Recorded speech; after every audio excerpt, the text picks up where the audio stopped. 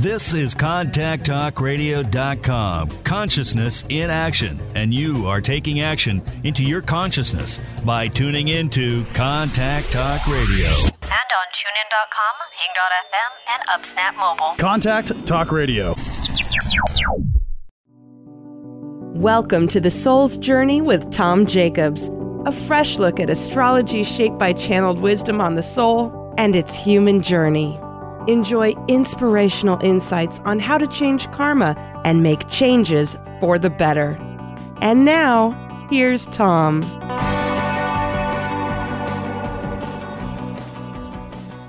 Welcome to The Soul's Journey. This is Tom Jacobs from tdjacobs.com, and I have another interesting episode for you. I'm very excited about this episode because my own teacher, Stephen Forrest, who's an evolutionary astrologer and author, is joining me today for an interesting conversation that I'm thinking of in terms of some hows, whys, and what fors about evolutionary astrology. First, I want to give you a couple of announcements. If you want to get inside my astrological mind, get the Reading the Soul's Journey course through tdjacobs.com.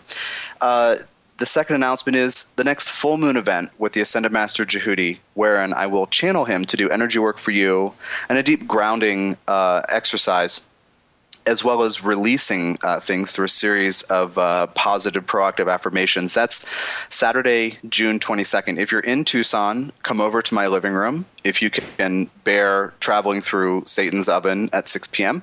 And then also, which is what I call this area in the desert, the low desert. And then also on the phone. I do this for people on the phone all over the world. So you can get all the details on that through my site calendar, tdjacobs.com/time. So Stephen Forrest has agreed to join me on the show, and Stephen is very well known as being the author of The Inner Sky, as well as a bunch of other books. From what I can kind of piece together, coming in, a couple decades into his work, he's really developed a style of doing astrology that reaches the client in a really important way, and has been developed listening to people instead of telling them what they're going to experience or what how they should be wired, really being responsive and reflective in a way that really inspired me. So you can check out Stephen's work at forrestastrology.com, and I do recommend all of the books, beginning with The Inner Sky. Stephen, thank you for joining me today. I'm very happy to be here, Tom. Thanks for having me. Great. Thank you. I've come up with a list of questions that I want to ask you, stuff that never seems to come up because it's not just the two of us sitting there yammering. And one of them that I want to start with is what is the soul? Wow. From what you see, I know, right? What is the meaning of life and the nature of the universe? Holy cow! What a good question. I know. When I'm wrestling with ultimate kinds of questions like that, I tend to trust those wiser than myself, and of course my own stupidity limits my ability to discern their identities. But essentially, it comes down to trusting the Vajrayana Buddhist answers to these ultimate questions. And for them, soul is so complex in that they have the deepest truth, the ultimate truth is that we're really all one, that there is just a great oneness in this interdependent universe. And so the individual soul becomes kind of a mysterious cipher. How can that exist? And they frame it as existing as a relative truth and not an ultimate truth, and that the sense of self that survives our passage out of this world and into our next body and so on is often framed more as a stream of thoughts, as a mind stream, and this mind stream is full of faith in the idea that it actually exists, even though from a higher level the angels might be smiling at that, so to speak. Where evolutionary astrology comes in is the notion that the things that are hanging us up into this belief in our egos, essentially, our separate identities, these obscurations need to be addressed by intentionally confronting a certain set of experiences, which would be different for you than for me, and so on. And each of these experiences is like a catalyst that seems to open up the consciousness to the larger view of things. And the birth chart essentially describes that life that, if you live it, seems to move you into that great openness to something beyond your own soul in the most efficient way. A complicated question and a complicated answer, I'm afraid. I don't know if it's unfair. It's probably unfair to start with that, but I just kind of wanted to zap us and our listeners into into that space of how you think and how you respond to these things and kind of where you're coming from, and essentially, I bypassed some other questions that might have led there, but thank you for diving into that. I love it. It's so much better than the usual "what is your favorite color" kind of question. Exactly. Right? What's your favorite sign? What books would you recommend? Yeah, exactly. See, so I don't know that I've ever told you this, but when I first encountered your work, it was from, I immersed myself in astrology in early 2003, and I mean immersed, as though, studying it is my job. I just dove in. I just knew something was in there for me. And a lot of what I found seemed negative or off-putting, or, here's something great, but then here's a kind of kick in the gut kind of thing, like, well, it's going to be great, but you're also going to suffer. And then I came across some casual, online chat room writing of Amy Herring, who's one of the astrologers who's gone through your program, and she sounded like she was on a different planet. I mean, she was on a different planet. And I said, "Where did you come from?" And she said, "I'm in this guy's apprenticeship program. Check it out." That's how I got in. That's how I first found The Inner Sky and some of those other books. And my mind really got blown that this sensitive, humane approach was available. And I really, so I've had a lot of gratitude for you for essentially sticking to your guns and doing what you know is the right thing to do. And I think it's really affected a lot of people studying evolutionary astrology, and people, coming to astrology and then finding evolutionary astrology and getting really interested. And one of the other things I want to talk to you about today, and this is one of the things that has not come up between us, but has been on my mind basically since I met you. This whole idea of how to help people better, in an ongoing way, like how to respond to clients, and that's not really the question, but how is that changing as you're encountering more people around the world now? Because you are traveling. It seems like to me you're traveling more and farther, more often, and perhaps. So you've been to China, and you've been to Australia at least a couple of times to do apprenticeship things. And I kind of want to know, like, what are you seeing and hearing from people now as far as what they're seeking help with and understanding with evolutionary astrology that wasn't maybe in place 2 or 3 decades ago, when some of these thought patterns, were emerging from you. Does that make sense? Oh yeah, absolutely. Okay. It's again a big subject, but perhaps a little easier to wrestle with than what is the nature of the soul. One very basic principle is the idea that the first line of my first book, the Inner Sky, first sentence was just 2 words: people change. And then one assumption runs like a virus through most astrological literature, and that is that no one changes. The standard expectation when somebody opens an astrology book is that they will read essentially a static description of their personalities. But the reality is the personality is not static. Nobody is the same as they were 20 years ago. It's as simple as that. Yeah. And so people, I think, over the last 2 or 3 decades, might even say century, since the birth of psychology in the Western world, people have increasingly embraced the idea of taking responsibility for themselves, and if there's something about their natures that's not working, that's getting them into trouble or creating miserable states in their hearts, they can perhaps change that. And this has become actually a fairly widespread conventional assumption in the street, that people are capable of taking this kind of responsibility for themselves, and yet the traditional or conventional approach to astrology is still so mired in simply describing folks in static ways. One of my favorite lines here is that the people have gotten ahead of the astrologers.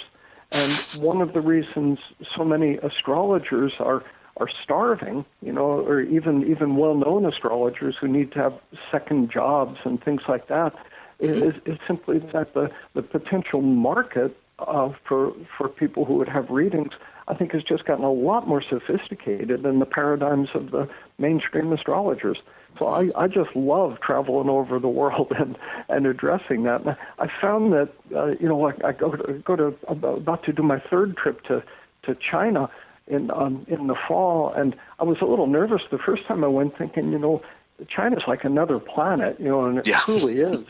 And will these people have any idea what I'm talking about? Not a racist assumption or anything, but just an issue of cultural differences. And I find that Chinese folks are they get these paradigms. These are human, and they want to claim power over their own lives. And it works in Turkey, it works in Indonesia, and of course, as far across America as Kansas, so to speak. Right. Right. As far across America as to the middle, as to the center. Yeah. So is it easier to get through? This might be kind of a weird or simplistic question, but is it easier to get through to people now, given that people are kind of hungry for that? I don't know. I think of it like you're saying, a willingness to take responsibility, and I think that gets paired with the need for meaning. The need for meaningfulness out of life. But are you finding it easier to get through to people? I don't know if that's a weird question or not. Well, no, it's certainly not a weird question. I've the truth of it is I have, with this kind of astrology, I have never found it hard to get through to people. Good. When I was I got into the stuff when I was a little boy. Literally, I was like about 13, and I'm 64 now, so I've been at it for a long, long time. And I found, like, even before I was a famous astrologer, so to speak, which is a little like being, gigantic in Albania or something, but, yes. The famous astrologer thing, which obviously is good advertising. But long before that, long before I had a contract with Bantam Books to do the Inner Sky, for example, I was booked up with my local practice like 8 and 10 months ahead, just because people were quite receptive. It was the 70s, 1970s, and the world was in a state of kind of cultural ferment, and there was more interest in metaphysics and such, I think, because folks were so desperately seeking for some kind of meaning beyond suburban life. So I think I landed at a good time in history as far as finding a receptive audience, but it's remained receptive all along.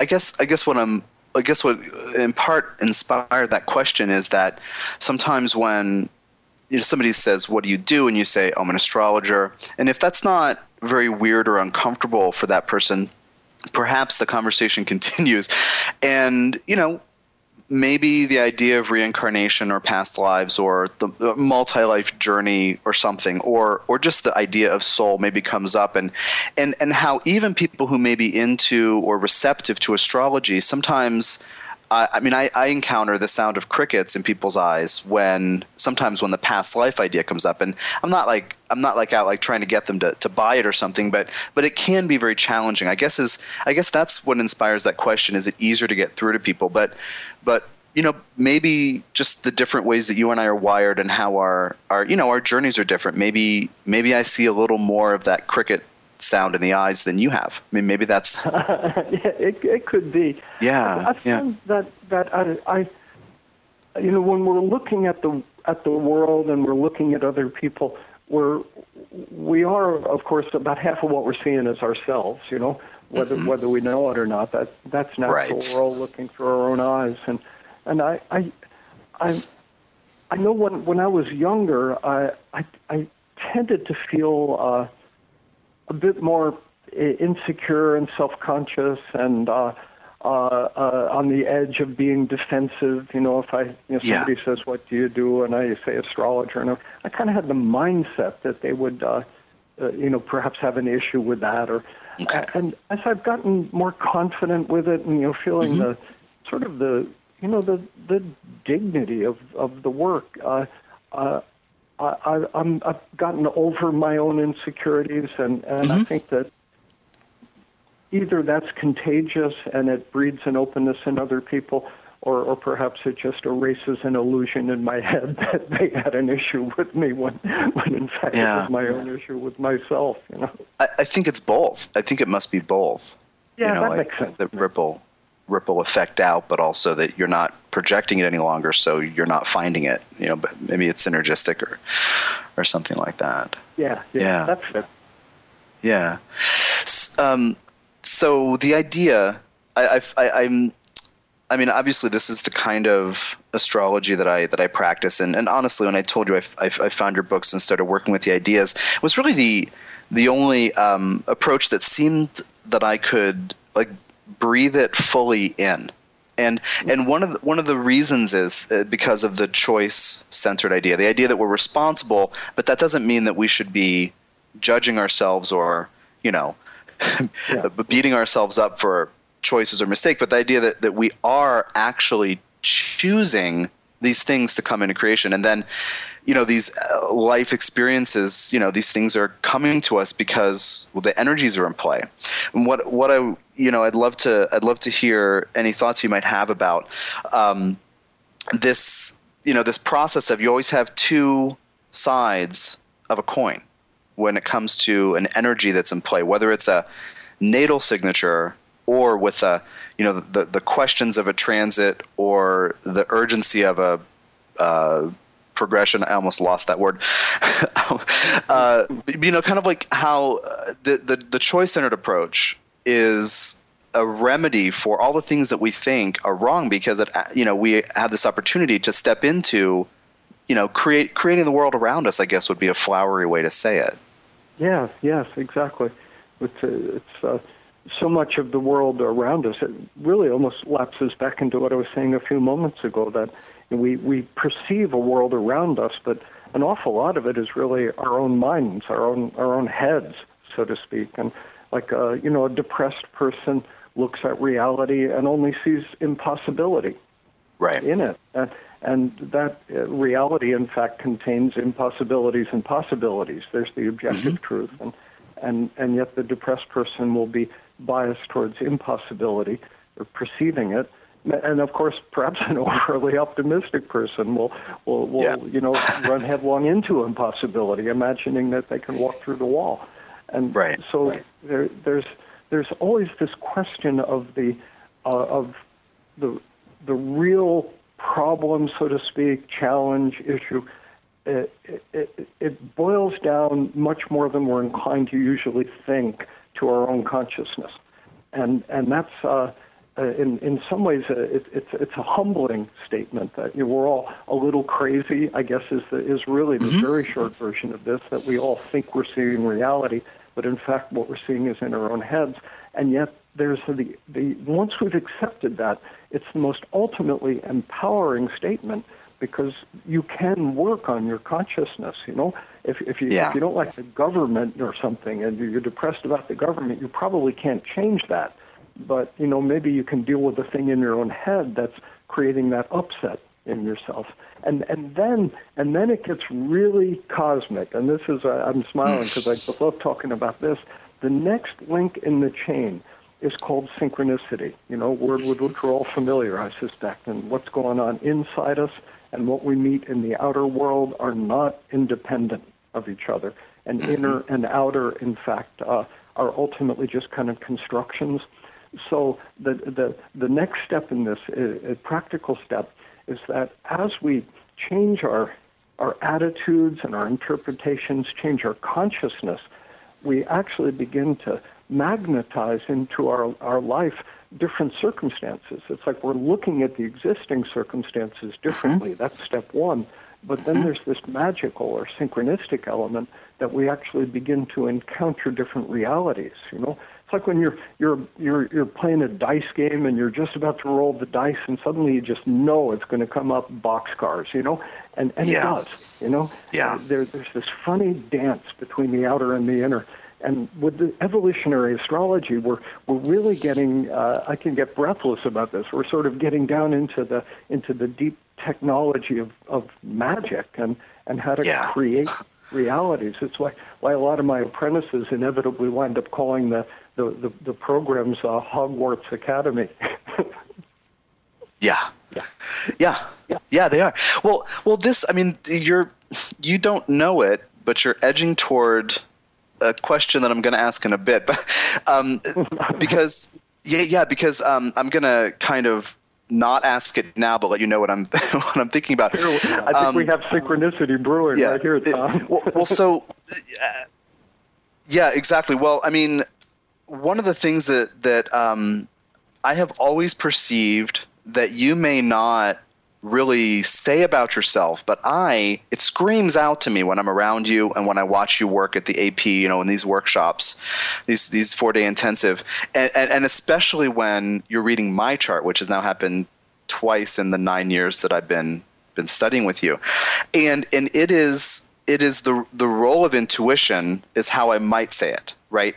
How Steve is actually a very intuitive man, but it's beyond that even. And you just talked about, when you get into that and there's that sense of synchronicity, and this is, I'm always trying to teach people how to do this, how to essentially get into the symbols enough to let the symbols speak and play, to also be open-hearted and frankly humble enough to let the symbols speak, so that it's not as you might say, the monkey mind trying to control reality or describe something that might not be accurate or fair. But being in that groove is kind of how I want to say it now. You do that in a way that opens things up, and the charts speak. So, to not get into details, at the last AP, which was the apprenticeship program meeting, which was approximately 4 or 5 weeks ago, my name did come out of the hat. And what you were talking about, of course, you couldn't know. Of course, the details. You're seeing the symbols tell a story, and you're telling me the story. And a lot of it was about relationship stuff and some past life stuff. And that is exactly what's up. And I'm not saying, oh my God, Steve's a magician, or oh, he's psychic. I'm not doing that at all. It's not some kind of weird thing, but I'm observing you in this groove. And that's something that I have come to develop in my own work. And I do talk about myself as a channel and an intuitive and all that stuff. But it's like, I just, for me, you're an example of somebody who can get in that groove. I mean, it's a great 12th house vibe. It's a great Neptune 12th house. I don't know if you're comfortable talking a little bit about that, but since I wouldn't say, Steve, tell me you're intuitive, but like we brought up this idea of synchronicity and getting in that groove, and I actually had this thing, I'm playing computer poker with my girlfriend, and I had that thing. We're playing Texas Hold'em on the computer with these cartoon characters. It's absurd, but I had that thing where if there's a pair on the 2 that I'm dealt in the pocket, if there's a pair, as soon as the first one comes up, I know it. Mm-hmm. And it's that being in the groove. And it's not that I can psychically predict the next card, but being in that groove, it's almost like I have like a quarter-second lead time of what's happening. Do you know what I'm saying? Yes, I do. Consciousness is a pretty astonishing substance, isn't it? And our description of the human intelligence or human mind as essentially this rational function, operating inside the skull in a universe defined as, three-dimensional, time-bound, cause and effect universe. In other words, common sense as it's been dished up for the last 200 years. That description of reality and the description of ourselves really doesn't work very well. And almost anyone who isn't totally defensively, militantly, feeling like they have to champion that view, will acknowledge that they've had all of these strange experiences, knowing the card that will come up next, knowing phone rings and know who it is before you actually answer it. It's utterly common events that suggest that the very texture and fabric of mind and reality are quite different from common sense, so to speak. Yeah. There's a deeper sense for it. Yeah, I'm sorry. Go ahead. I was just saying that's kind of my broad view, and my more specific view. You're asking some personal things. I'm always happy to talk about that. Okay, great. I do not experience myself as a psychic, in the day-to-day basis of things, but I've especially doing astrology, I've had countless experiences. Well, as you described in the class, in my conscious mind, I'm looking at the symbols and I'm trying to create essentially metaphorical statements that convey to the person what I'm seeing in the symbols. So I'll say, you're driving down the street in a red convertible or something. If I want to create an image of, kind of freedom and exuberance and prosperity, driving down the street in a red convertible, and the person's jaw drops, and it's like, how did you know I had a red convertible? Is that in my chart? Yeah. And it's like it's as amazing to me as it is to the person for whom I'm reading the chart. It doesn't always work like that, but just the rational part of my brain. I'm a Capricorn, so I kind of like it when 2 and 2 makes 4. Oh, of course. The rational part of my brain has been compelled to believe that as we work with astrological symbols, something in the deep intuitive or psychic function really gets stimulated. It's called into the service of reading those symbols, and absolutely astonishing things happen to the human mind when we work with astrology. Yeah, thank you. I want to pick up with that and ask some questions and make some comments when we come back from our break. Joining me today on the Soul's Journey, evolutionary astrologer Stephen Forrest. We'll be right back.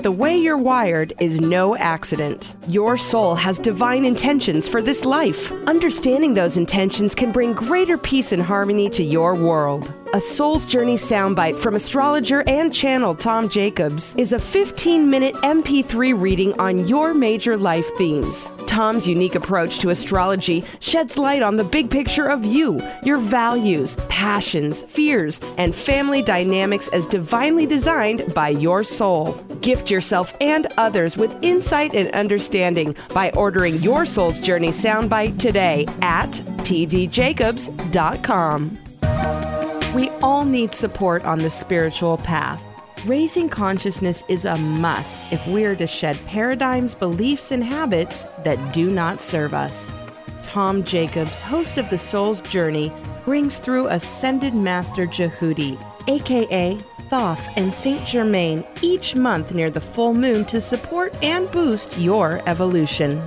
Each call includes a deep grounding process, empowering affirmations to release stagnant or borrowed energies, emotions, and beliefs, and energy work on each caller to further healing, evolution, and growth. These monthly events are refreshing, profound, cathartic, deep, and fun. Get the details on the next full moon grounding and release call with Ascended Master Jehudi and MP3s of past calls at tdjacobs.com.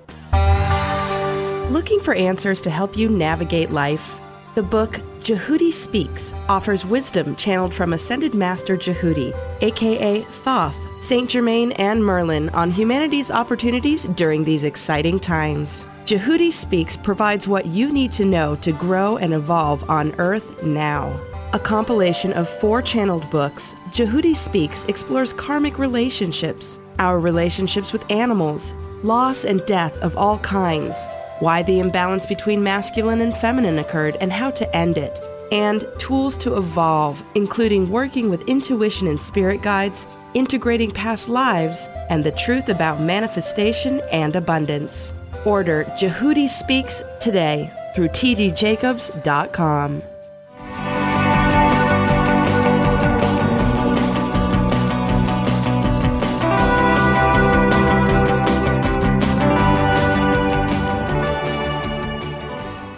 Okay, welcome back to The Soul's Journey. This is Tom Jacobs from tdjacobs.com, and joining me today is author and evolutionary astrologer Stephen Forrest, who can be found on the web at forrestastrology.com. Stephen's the author of The Inner Sky and a bunch of other wonderful books. And if you call me, people do. People call me and write me and say, where should I start with books? And I say, go to Stephen's books to get the basic lowdown on the right framework to start thinking astrologically.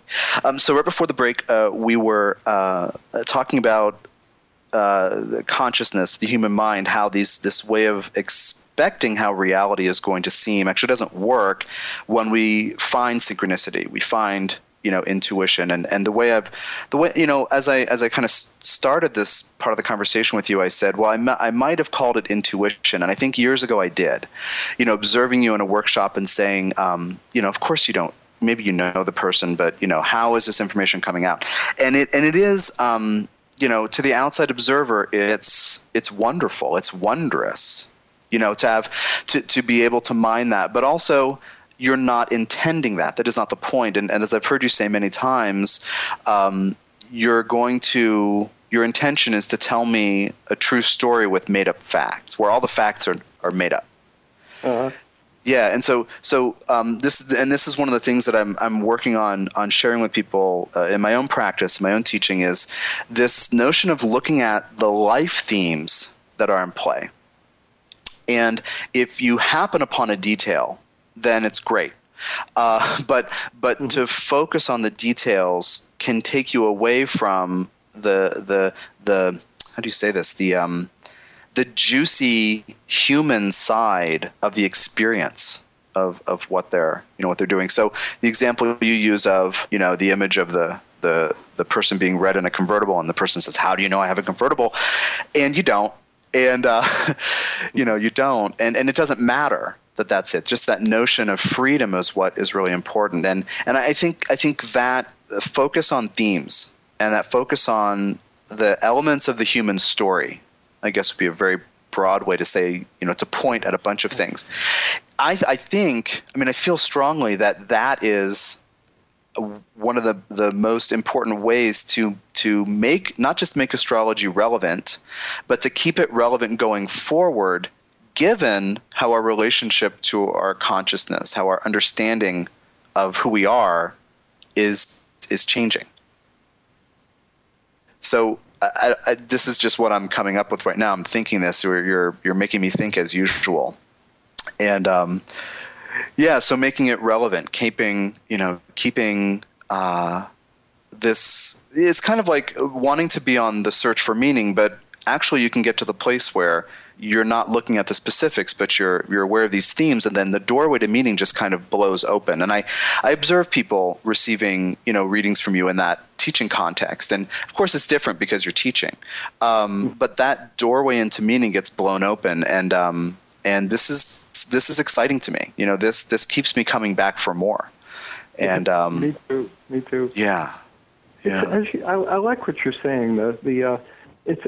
It's really the meaning that's the goal in all of this, and the sort of magical phenomena that attend upon the astrological process. That's kind of in the category of really cool, and it serves a purpose in that if I do use the red convertible metaphor for freedom.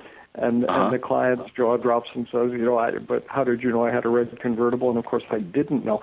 Then I have their full attention. then they know they're in the presence of magic. Then they're going to be listening more deeply to everything else I'm likely to say, just because of that. I don't want to call it a cheap trick, because that would imply that I had intended it that way, but it's more like the universe in its kind of playful or trickster aspect or something has through a low method engaged their higher attention. But the deeper point here is that, let's say I use the red convertible metaphor in order to describe freedom, and the person, drives a brown Subaru, they can still understand the red convertible metaphor. That's where the meaning lies. And so, what I teach my students is essentially how to generate those metaphors, which is, where the real power of the astrological process lies. And sometimes you get lucky, or something like luck happens, and your metaphors turn out to be really specific. But you could do a bang-up, just crackerjack reading that really helps somebody's life, and it's all just metaphor, and there's nothing that's so concrete, So that's also the teachable part of the art, and the rest is kind of gravy that happens by, I don't know, chance is a dangerous word, but I guess it's the word I would end that sentence with. Yeah. You're making me think of this dialogue I've had in my head for over a year and a half now. In November, I don't know, a year and a half ago, whatever, I started doing these brief readings for people that are the karmic overview, and I call them the Soul's Journey sound bites. And it's kind of like, and I go through this, process of describing certain karmic indicators. Now, it's 20 minutes, so it's reductive. Now, my Sagittarius side says, oh, that's great, because you're just handing people some keys and some, basically a stack of maps of all these different places, and they can explore what might speak to them works. But then my Jupiter in Capricorn says it's blasphemous to think you can tell them anything really important in 20 minutes. But I'm, so I have the going back and forth thing, but where I've come to with it is that I'm trying to do that metaphoric approach, and I'm trying to say, well, this is the kind of dynamic we're talking about. It could look like this. It could look like these three other things. The juice of the story, the point is blah, blah, blah. And so I'm trying to do that. And frankly, it's challenging it's almost impossible to do one in less than 25 minutes, and I'm really working hard. Really. Oh, yeah. Because there's so many things, and of course I love it when then people, call me and say, let's talk about this. But so I'm kind of teasing myself, but I'm able to get this overview into the hands of a bunch more people than otherwise might book a full reading. So it's been a really interesting experience. Because one of the things that I have appreciated from being in your program is that the time that you take to unfold a story in a very particular way. I mean, anybody who's been to an apprenticeship meeting with you, or any workshop that's longer, any thing with you that's longer than 2 hours, say, like that way, will notice that very intentional unfolding, and that, as you say, as I think you may have said, allows you to kind of get down into the real thing that's happening, the real story behind the story. And so anyway, you just made me think of that, because I feel like I'm, doing this wonderful and terrible Sagittarian Jupiter tease thing, but it is actually helpful because people can get those brief insights, or how do you say that? Kind of like, I don't want to say it's cursory, but it's a soundbite. It's a soundbite. Yeah. I think that a big broad statement to begin to respond to what you're saying. Astrology is about human individuality, of course. I mean, that's a real bottom line, that each chart is different, each person is different. So we celebrate diversity, we honor diversity. If anybody has the slightest trouble with that concept, they should take up refrigerator repair instead of astrology would be my advice. And I don't mean to pontificate, but it's sort of under that umbrella that I want to address the specifics of what you said. there are lots of different kinds of astrologers, and as long as we're helping people and we have love in our hearts and we've made the effort to become competent in what we do, we're all welcome to be in the same ship. And so there are astrologers who will do like 15-minute readings or 20-minute readings, and there are astrologers who need to take much longer.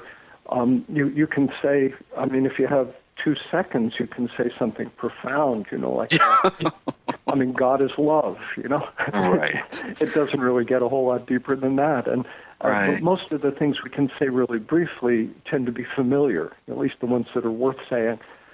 Yeah. I did, when I was young, younger, I guess in my 30s and early 40s, I wrote the monthly column, astrology column for Elle magazine for about a year and a half, and that was probably it was like 2 things: the height of my global fame and the lowest depth to which I ever sunk. There seems to be a strong relationship between the two. The way I made sense of it was, I would always integrate choice and personal responsibility, even to those into those little 100-word, here's what's due for Gemini this month, and so I had, it wasn't just pandering, and I was trying to get that message of choice and responsibility rather than just passive prediction and description out to a huge market.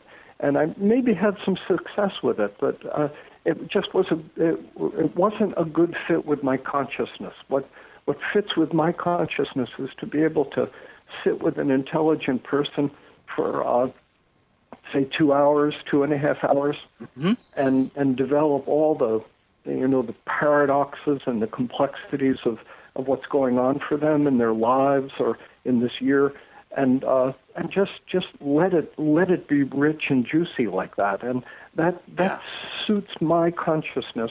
But I just really want to underscore that.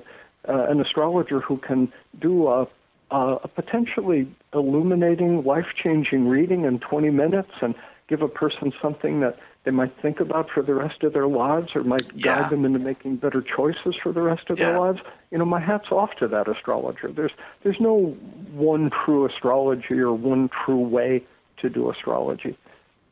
Right. One of the examples that where I've gotten feedback from people that makes me keep doing it, keep offering those brief things is basically anybody with Pluto and Virgo with that sign. And for the listeners, births roughly from 1958 to 1971-72. So it's quite a large number of people.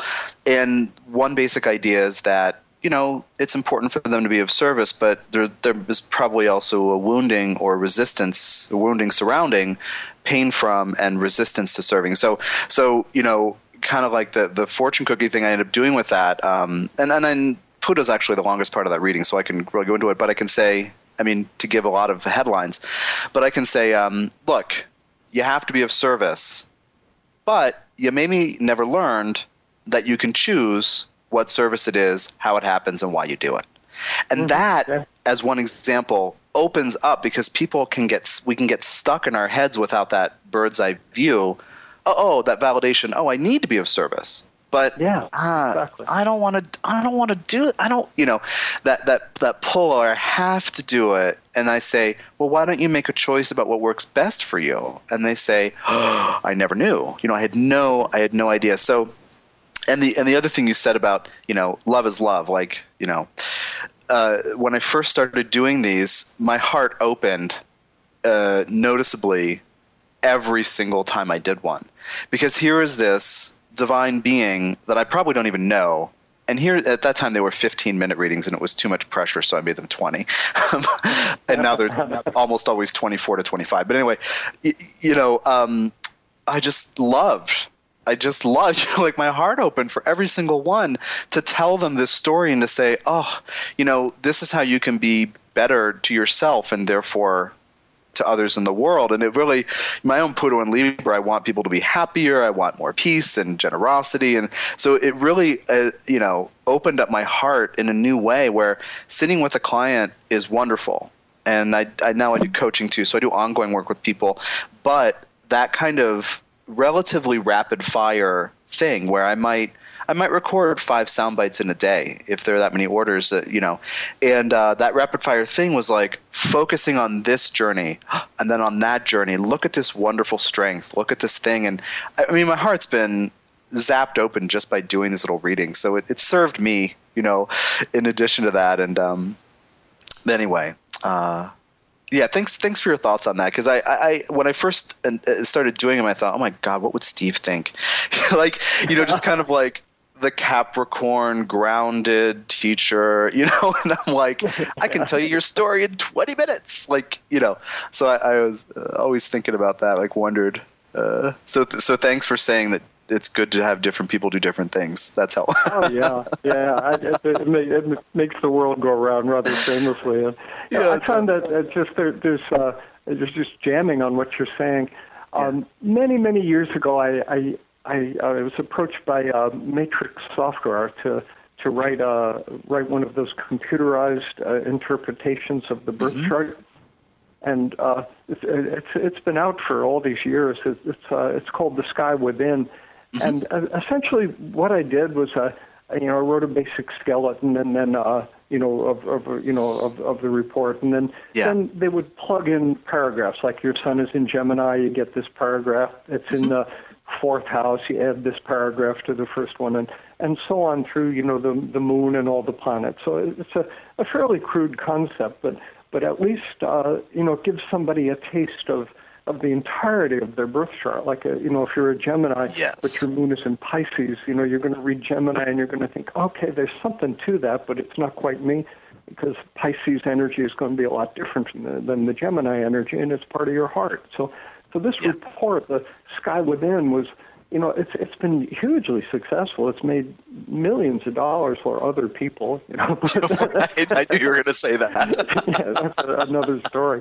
But the reason I'm bringing it up, though, is that, it's like we live in a world where like, at least in the Western world, everybody knows a little bit about astrology, even people who won't admit it, because, they know their birthday and they can't help but glance in the newspaper and, read about Sagittarius or Virgo or whatever it is. And so we get a little bit of that. And that kind of astrology is very widely dispersed through the culture. But then at the other end of the spectrum, we have what I view as the most serious application of astrology, where a person sits down with a competent and professional astrologer and actually begins to use the system, as a way of enhancing their own soul's journey through the world. And the point that I'm trying to explore here is that, going from, reading a sun sign column in the newspaper to sitting with a professional astrologer is like leaping across the Grand Canyon. There's so much space between those two things. I mean, you've already bought the newspaper and it takes 3 seconds, so it's free and doesn't take much time, versus, spending, fairly significant amount of money often to sit with a good astrologer, and you're going to go through the ringer a bit. It's a little like being in therapy. I mean, it's kind of a big step. So, the leaping across the Grand Canyon, nobody can do that. So we need intermediary steps, so people can ultimately go from just a little knowledge of astrology to the full use of it, and creating these stepping stones, like a more serious sun sign analysis. Like back when I was a kid, Linda Goodman's Sun Signs came out. I don't even know if anybody reads it anymore, but it was a huge hit. It sold, I think, 6 or 7 million copies or something, and it wasn't sophisticated astrology by any stretch. It was just sun signs, but it was way deeper than her 30 humorous words about Virgo. Right. And she did a great service for the world. Some astrologers, criticize her because she was working at such a simple level, but it opened up the door. It provided a stepping stone, and somebody's doing like a conscious kind of sun sign column that just emphasizes personal responsibility, like I was trying to do with Al. It was hard, but you could maybe make it happen. Rob Brezhny's wonderful free will astrology that's, syndicated all over creation, and it's still sun signs, and it's kind of humorous, but, it makes people think. There's a wit here, there's an intelligence, and so there's another stepping stone. And then the computer report I was just talking about, and I mentioned my own, but lots of other people have written them, and these are not like sitting with a pro, but they're it's 2/3 of the way across the Grand Canyon, so to speak. And so I think this has been helping astrology so much. I'm just expanding on this idea that we need all these different kinds of astrologers, and just adding the metaphor that each one provides another stepping stone with a different level of emotional vulnerability, a different level of emotional commitment, a different level of financial commitment, so that we can create a road for mainstream people to follow into the deep dark forest of what we're actually capable of doing. Yeah, thank you. I really like that. I really like that. Yeah. That's it's I mean, I get great feedback about the Sky Within.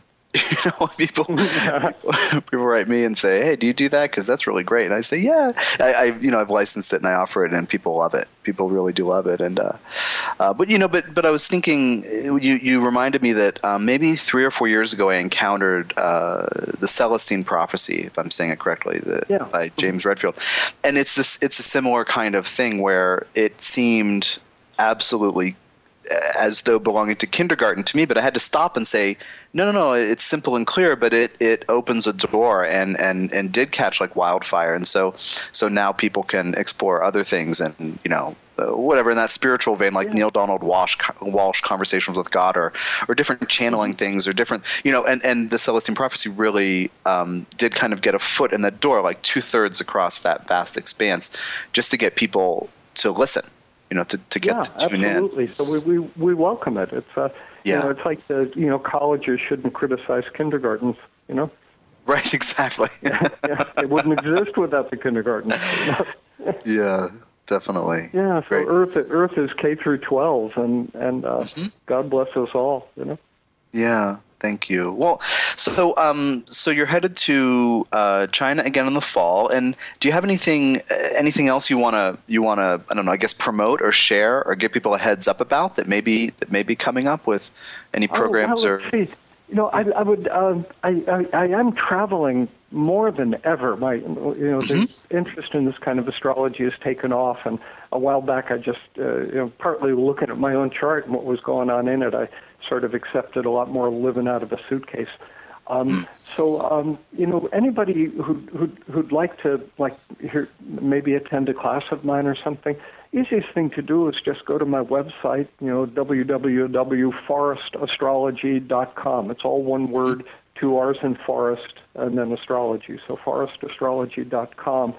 And there's up at the top you'll see events, and you can click that and see where I'll be speaking. And we have a lot of a fair amount of free material. There's always a newsletter to which people can subscribe that comes out new every month, and some videos that are free. Yeah. And then of course, products for sale, recorded lectures, and all my books and so on. That's really the best way to kind of, if anybody wanted to pursue any of this further, that would be the best way to look at it. And we found out I've got a wonderful guy, my manager now, Tony Howard, who's done fabulous work in terms of, getting the website visible and up and running. Found out we've got almost as many visitors per month now as the Mountain Astrologer magazine. I was really kind of surprised to hear that and proud of it. So there's so much interest in this. I'll be let's see, tomorrow I'm in New Orleans now. I'm just back from California yesterday. I'll be leaving for North Carolina tomorrow, doing a lecture in Durham tomorrow night, and then my 4-day North Carolina apprenticeship program, doing a class up in Maine a couple of weeks after that, and then flying down to Australia. I'll do a lecture in Sydney, and then my Australian apprenticeship program in a place called Port Stephens on the east coast of Australia. Beautiful place. And nip back here, and I'll go to Lilydale, New York. That's a wonderful experience. Lilydale, the home of the spirit mediums.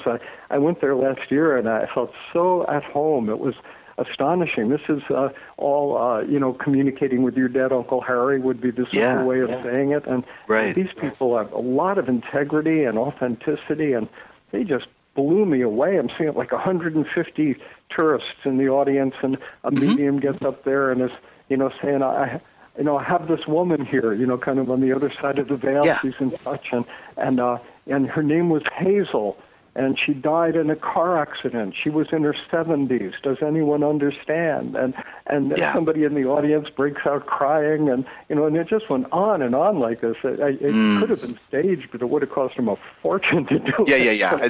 I mean, I do that work. I do mediumship, and it's like that. It's just. Yeah. Well, so we're coming up on just a few seconds, but Steve, thank you so much for coming on the show. I really appreciate your time and energy.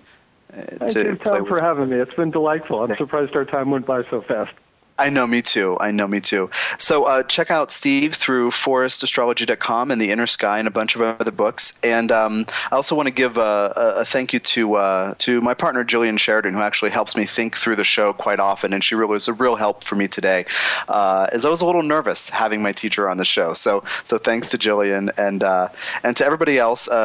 Keep in touch and donate to support the show if you like it. And we'll talk to you next week.